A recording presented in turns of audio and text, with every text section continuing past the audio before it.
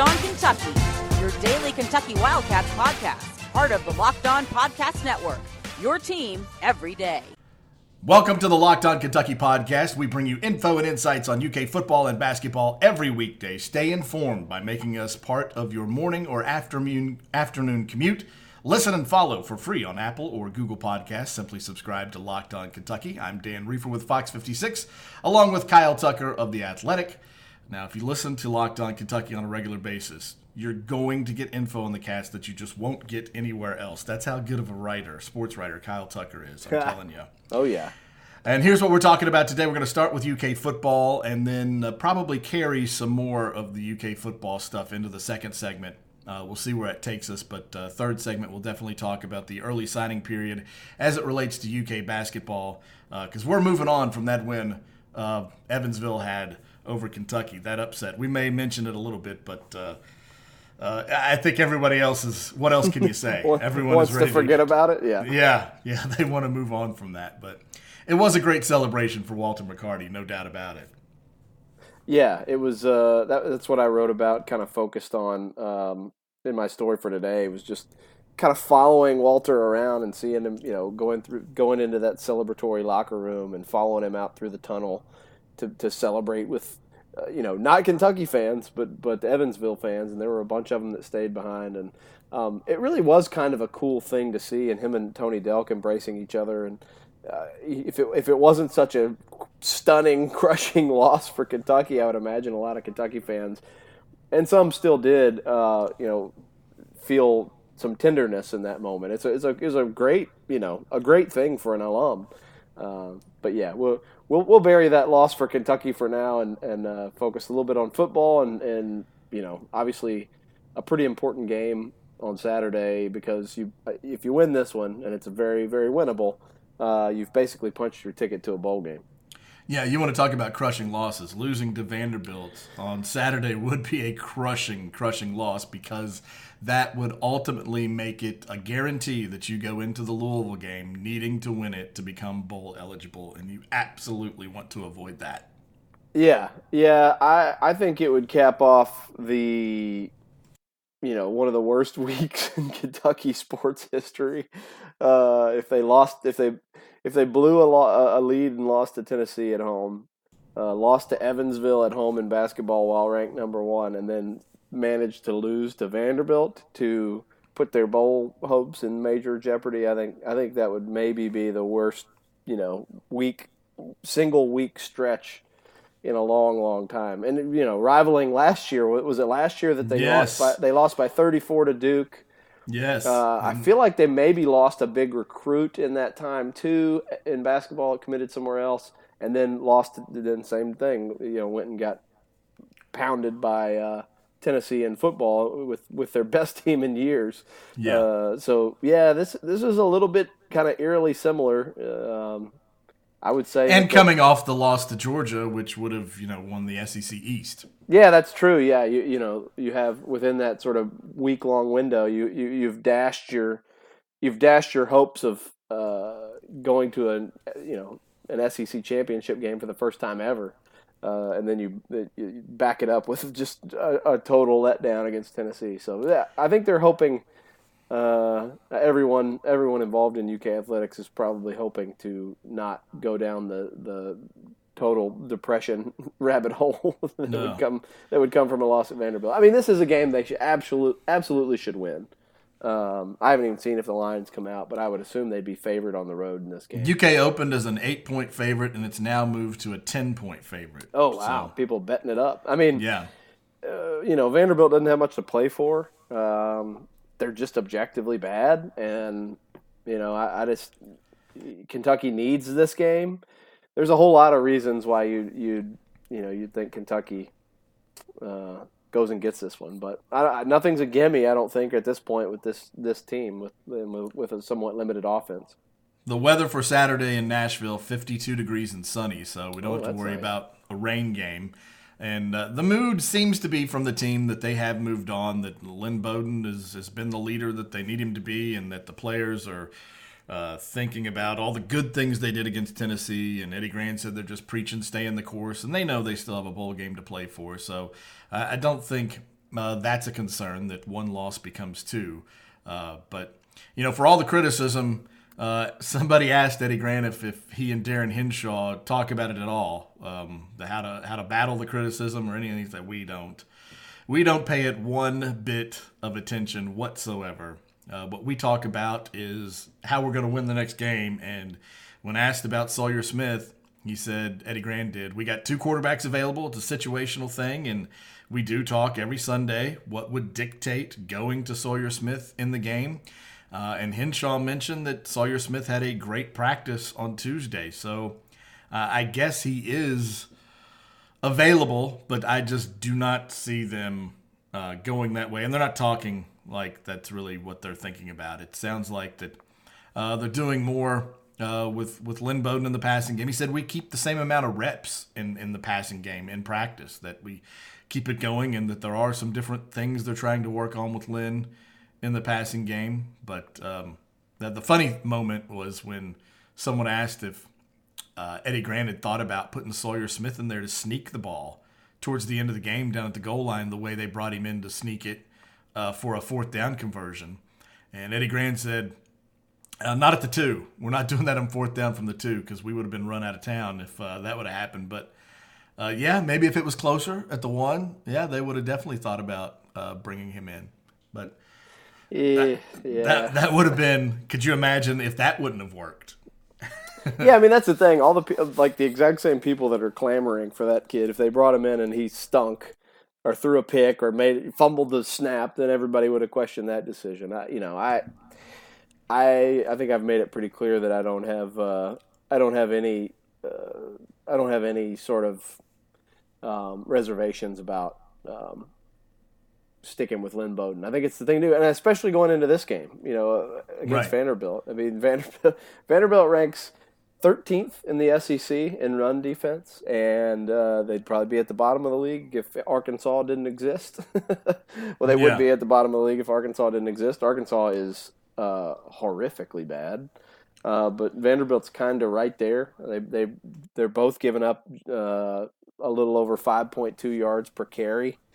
Around, Vanderbilt's almost 200 yards rushing a game allowed. Has given up 18 rushing touchdowns in 9 games. To me, you stick with the rushing approach, no matter what Sawyer Smith's status is. I think you stick with the ball control. The only way a team like Vanderbilt beats you is if you go out there and try to throw it 40 times and throw 3 picks, and a couple of them are, go back the other way for touchdowns. I think the smart play in this game is attack them where they stink, which is run defense with a running quarterback.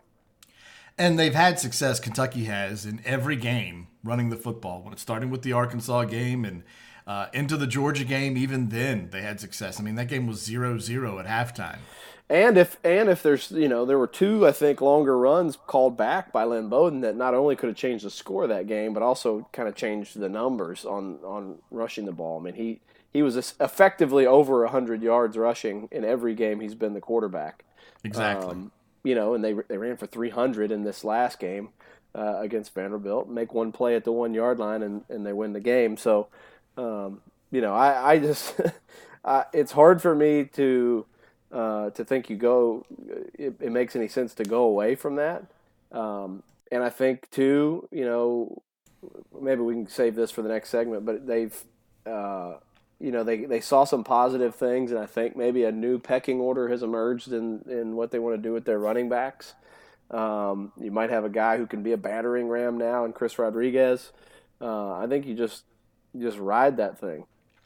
Yeah, absolutely. Let's save talking about the running backs for the next segment. Chris Rodriguez, Kavosiey Smoke, A.J. Rose, all that. Eddie Grant had some information on that, and we'll get into fans' complaints about not seeing more of Kavosiey Smoke and all that. So that's what we'll talk about next on Locked On Kentucky. Right now we'll take a break, and we'll start with Buffalo Trace. At Buffalo Trace Distillery, the world's most award-winning distillery, see 200 years of bourbon-making history in action. Smell the mash cooking. Touch the charred oak barrels aging in century-old warehouses. Hear the tales of bourbon legends Taylor, Blanton, Weller, and Lee. And taste award-winning spirits at America's oldest continually operating distillery. Experience a tour for every taste. Buffalo Trace Distillery offers 6 unique complimentary tours 7 days a week, year-round, like the popular Trace Tour, or see Bourbon Pompeii and walk through history on the E.H. Taylor Tour. Visit the world's bourbon destination, Buffalo Trace Distillery. To learn more about the distillery's history and spirits, visit BuffaloTraceDistillery.com. Mention that you heard Buffalo Trace Distillery on the Locked On Kentucky podcast and get 10% off merchandise at the gift shop. You are Locked On Kentucky, your daily Kentucky Wildcats podcast. Welcome back to Locked On Kentucky. I'm Dan Reefer along with Kyle Tucker of The Athletic. I'm with Fox 56. And now we're going to talk about the running back situation with the Kentucky football team. And Chris Rodriguez worked his way out of the doghouse. He had those fumbles early in the season, and then he was a ghost. But Eddie Grand said that they still used him on special teams, and then he just kept getting better and better. And during that whole time, didn't say a word, didn't complain, and he earned the right to get the touches that he had. And then he also had the hot hand. And he was asked about, Eddie Grand was, about going with Rodriguez. How does he delegate, or does he delegate? And does he just feel for the hot hand and all that? But he says absolutely there is delegation, and that he has someone tell him, every series, how many plays each running back has had. And so he tries to even that out, and he said Kavosiey Smoke was rolling, and he did have the hot hand for a minute, but he got dinged up a little bit, and that's why he came out. And then when he came out, Rodriguez got going, and they kind of stuck with Chris Rodriguez. But A.J. Rose has his moments, but for me, I think the two best running backs on the team are Chris Rodriguez and Kavosiey Smoke. Yeah, I don't want to insult A.J. Rose. He's a great kid, Eagle Scout, got a great story. He's been patient and waited his turn behind Benny Snell, and this was his opportunity to kind of take the lead. But I think we got enough evidence that at this point that you've got one ground and pound kind of battering ram option, and that's Chris Rodriguez, and you've got one home run threat, and that's Kavosiey Smoke. And then your third option to me is A.J. Rose, who's a very good, solid running back. He's perfectly capable. I think if they had a more traditional offense where there was a lot of a threat of a passing game, maybe that opens up some more things for him. But to me, you've got to either hit a home run with your running backs, or in those situations where everybody knows you're going to run it and you got to get a yard, you got to have a guy who can do that. And so I think that's exactly right. I think those are the two options that give them a chance to succeed. I mean, I think between the two of them, if you really lean on them primarily, in addition to having Lynn Bowden and having sort of that the read where a defense has got to pick its poison a little bit, I think they're going to continue to be able to run all over people. It remains to be seen whether they can add at least a hint of a passing game to keep defenses honest. But even if they can't, to me, that even makes, in particular, Chris Rodriguez more important because, when they're putting 8-9 guys in the box, you better have a dude who can churn his legs and at least move forward, not get tackled behind the line of scrimmage. And I think he's their only guy. Yeah, and another guy, if one of those guys were to get hurt, a guy that who's a freshman who they're holding on to redshirt, and I wonder if we may see him in the UT Martin game. But that's this Travis Tisdale, the young guy that's been compared to Boone Williams because of his speed. And I remember on Media Day asking another freshman, Tay Crooms, the receiver out of Butler High School in Louisville, because he was so fast. He ran a 4.2 or something when he came on campus. And I asked him if he was faster than Travis Tisdale. And he goes, oh, no. Oh, wow. I'd like to say I'm the fastest guy on the team, but no, Tisdale's got me a little bit. Yeah, and I know Stoops told I was talking to him specifically. I think I was working in the summer on the State of the Program series that we do. And he mentioned, we kind of went position group by position group, and he just unprompted said, and by the way, this Tisdale kid has one of the fastest times we've ever clocked. And so that was certainly eye-opening. And that you bring up a really good and interesting and important point that we haven't really talked about, and you can easily kind of forget about. We're at the tail end of the season where you can kind of start to throw some of your promising freshmen out there and still preserve their red shirt. You can play them for these last 3 or 4 games. They can get up to 4 games, I believe, and still maintain a red shirt year. So there's really no harm. You've lost Lynn Bowden as a punt and kickoff returner for the most part because he's playing quarterback. Do you see a guy like Tisdale get back there in that role, one of those roles? I want to see him because just in hearing that, you hear about a guy that's got electric kind of speed. I'm intrigued by that. That Travis Tisdale was a guy who picked Kentucky over Nebraska, Ole Miss, and Penn State. All had scholarship offers out to him, and in that 4th down and 2 situation against Tennessee, not at the moment they ran the play, but after the fact, I thought to myself, what if you could have had a guy with his speed in that spot running that option play? Yeah, to take that pitch when it's a race to the pylon and you got that kind of speed. Now, there's no way I would recommend them putting that kid in that spot at that time, but it did cross my mind that if he was more ready to go, with 3 running backs, it's already hard to get all those guys touches. It's going to be difficult for Tisdale, but I could definitely see in that UT Martin game that maybe they work him in some more. I don't know, maybe even the Vanderbilt game, since there's 3 games left and they get to play 4 and still hold their red shirt, if we see him a little more. And maybe he's been out there on special teams and I just haven't noticed because it's hard to pay attention to everybody who's out there on special teams. But he's one of those guys that is definitely a promising prospect in the backfield. Yeah, and I think one of the best rule changes in a long time in college football is, it would be better if they just gave these guys 5 to play 5. But short of that, at least giving them an opportunity to play as freshmen to get a little bit of experience and then still take a red shirt, I think is great. Because if you're early in the season and you have just a rash of injuries and you need somebody you can play them, or if you get to the end of the season and you need a jolt, you have some late season injuries and you need a jolt, or you just need to add a playmaker, and a guy over the course of the year has kind of learned some things and shown some things in practice, you can throw him out there. And 2, it's kind of cool because it adds an element of surprise. I mean, all these teams have been scouting you all year, and you have no idea what they're about to break out from their group of freshmen. So maybe Vanderbilt has somebody they've been hiding, But yeah, Tisdale is maybe the most intriguing option of the guys that Kentucky could run out there in these final 4 games and maybe make an impact. And we already saw J.J. Weaver, make a play or 2 there in, I want to say it was the Missouri game maybe, where he batted a pass down. So he got the freshman outside linebacker defensive end who got in. But back to the running backs, the former co-host of this show, Curtis Birch, who now works with UK, was out there asking some questions, and one of his angles was Nashville is the music city known for, country music capital of the world. And so he asked a few of the players if they were country music fans, who was their favorite country artist. And so he asked Chris Rodriguez. And so you figure Chris Rodriguez is, I'm not really a country fan. That's not my style. No, Chris Rodriguez said the team has something they call break bread, where they tell something about themselves to a teammate that no one else knows about them.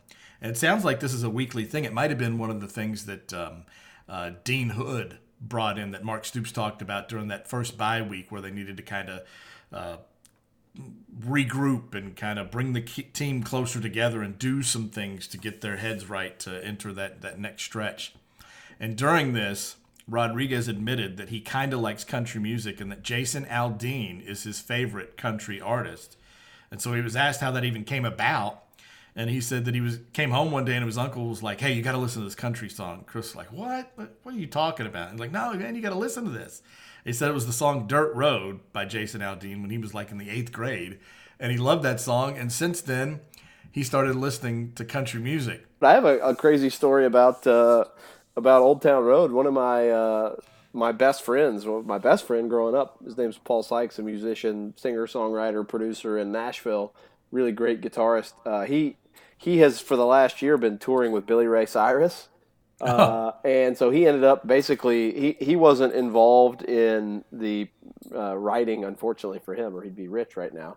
He wasn't involved in the process of writing Old Town Road, but he ended up in a bunch of different shows with Billy Ray playing Old Town Road, and like at one point they played in front of like 80,000 people, going nuts and singing it back to them on stage. And he said just this whole Old Town Road ride has been incredible, and it really has been. I mean, like everything about it. It was I think it set the new record for most consecutive weeks at number one. Yes. Anyway, yeah. So, well, I got to play off of that because I've got a Billy Ray Cyrus story. Is that when "Achy Breaky Heart" came out, I was a teenager working at an AM country radio station in Williamsburg, Kentucky. And that song was requested every 5 minutes. I mean, the phones never. I'll never forget what a ridiculously popular. Yeah, I mean, it was that for that time. It was as popular as Old Town Road is now. I mean, it just was insane, and I grew to absolutely loathe the song and Billy Ray Cyrus for that very reason. Is that I got inundated for 4 hours, several days a week, asking for "Achy Breaky Heart." I grew up near Nashville. My my aunt was an RCA record promoter, and so she would work with she took me when I was like 12, 13 years old to meet like Clint Black and Alan Jackson, and Chattahoochee's was my all time favorite country song. Yeah, and my sister, I can remember my sisters and I in the car with our parents would drive them insane because we would sing every word of "Achy Breaky Heart" and Chattahoochee and "John Deere Green" were the three. "John Deere Green" is one of the great country songs of all time. It is. Joe Diffie. I mean, it's Joe Diffie, right? Am I remembering I think that so. Right? I think so. Billy I can't Bob be sure, love but Charlene. Yeah. It's such a great song. I mean, it is a fantastic song. Anyway, we need to take a break. on the Alan Jackson note, though, Logan Stenberg said that Alan Jackson is his favorite country artist. So, yeah, all right, I'm with him. When we come back, I love Alan Jackson. I mean, Midnight in Montgomery. Come on. When we come back here on Locked On Kentucky, we'll talk some UK basketball. The early signing period is underway. Who has signed? Who's going to sign? We'll get into that a little bit when Locked On Kentucky continues. This is Locked On Kentucky, your team every day. Way down yonder on the Chattahoochee, it gets hotter than a hoochie coochie. That's a great lyric. It is a great lyric. Summertime Blues, that was a good song. I mean, Alan Jackson had a lot of mega hits. Chasing That Neon Rainbow. I mean, from the very beginning, Chasing That Neon Rainbow is such a great country song as well. Just talking about living that honky tonk dream. Yeah, and here in the real world. And he just, I don't know how many of those he wrote, but whoever was writing for him, he was a hit machine. Yeah. I mean, and I errantly excluded Garth Brooks. I mean, I got to add him to my list of country legends. I could sing a million of his songs. I used to sing "The Dance" was my buddy. I told you my buddy Paul that is a musician in Nashville. He and I used to perform together when we were young. And we would, at like talent shows and stuff, we would sing "The Dance."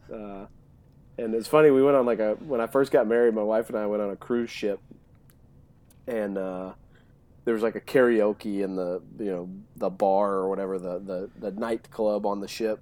Yeah. And like everybody sings like happy, like fun, like energetic songs at karaoke, but like the song I can really sing is "The Dance." And like so I sang "The Dance" and I came back and my wife was like, "I think you pretty much ruined the entire mood."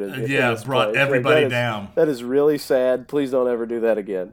Well, that song is a downer for me too because I think I was a junior in high school at a dance at my school, and the girl I was dating we had been on the rocks for a couple days. No, dumped you during the dance? And we went and danced to the dance, and it was our last dance. That was it. After that, we were broken up for good. Oh man, that is teen angst movie level. So I can't hear that song without thinking of that. Every time. I'm the same way with what was it, Sixpence None the Richer? The song to She's All That? Was that the name of that movie? Mm-hmm. Yeah. I got broken up with during that, and so that song makes me sad.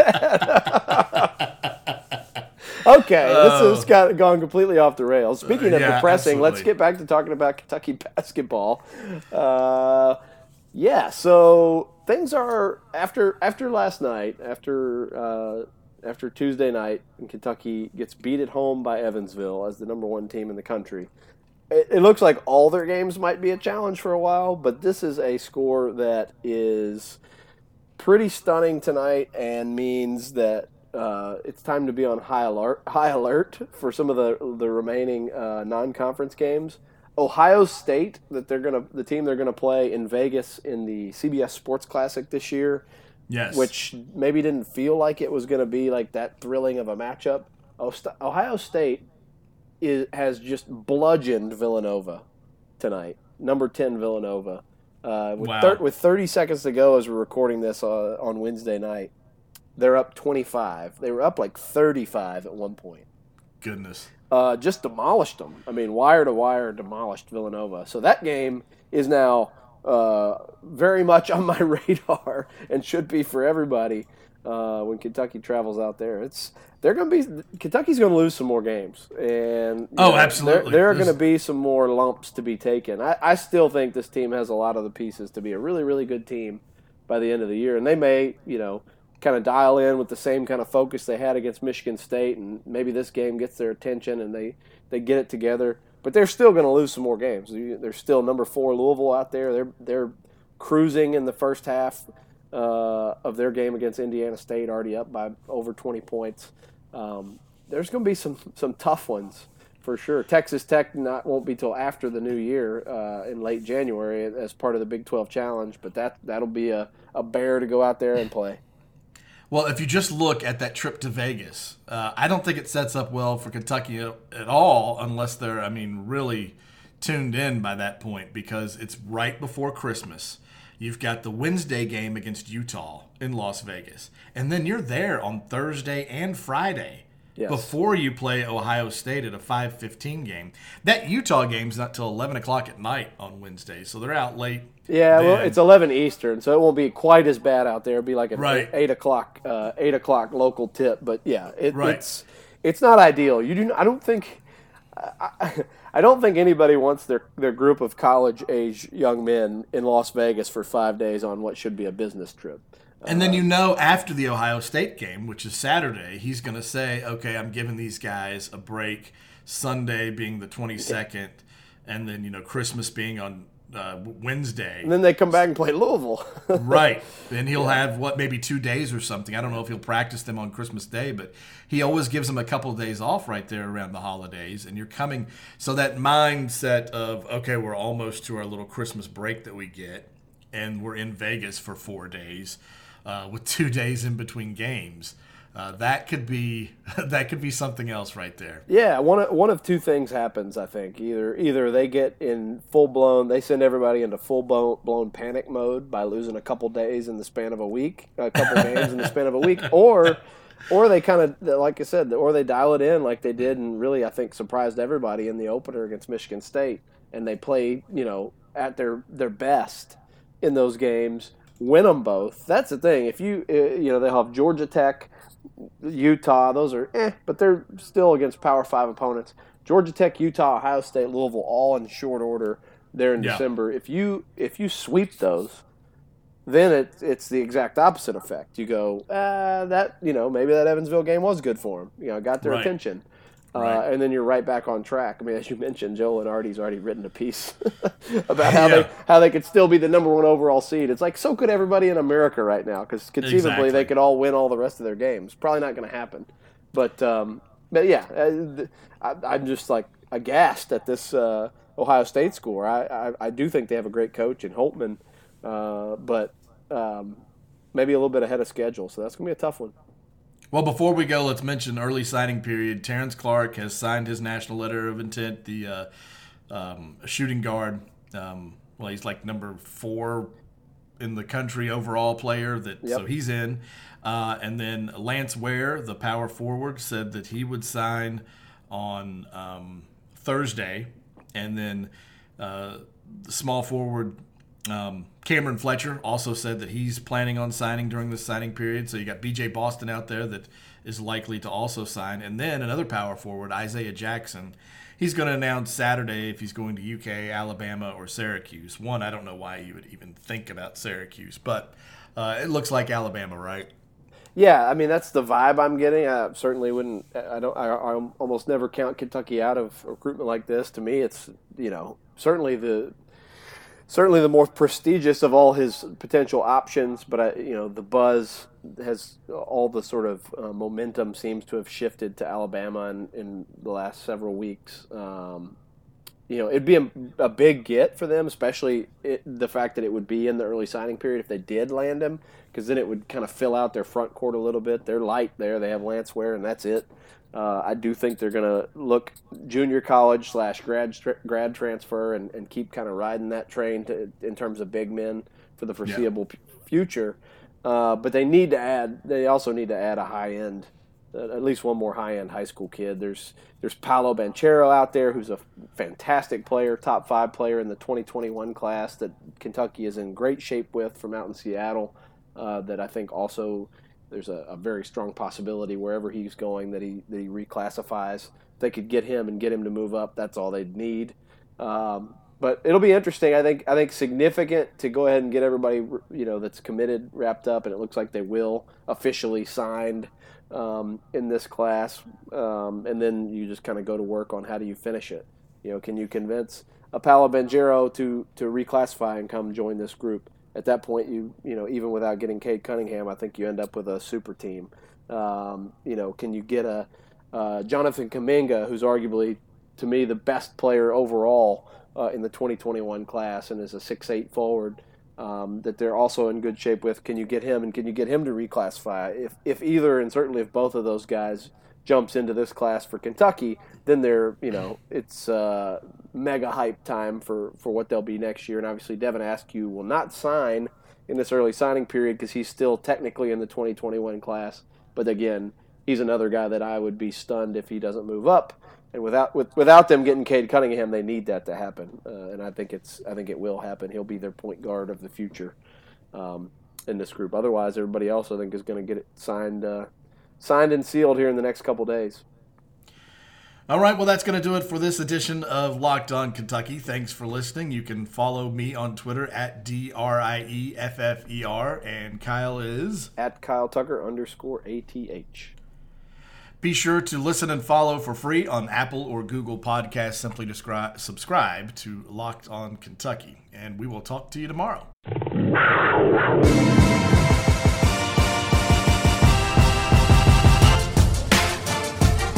You are Locked On Kentucky, available on Apple Podcasts, Google Podcasts, or tell Alexa or Google to play podcast Locked On. Don't worry, I won't finish. You get the idea.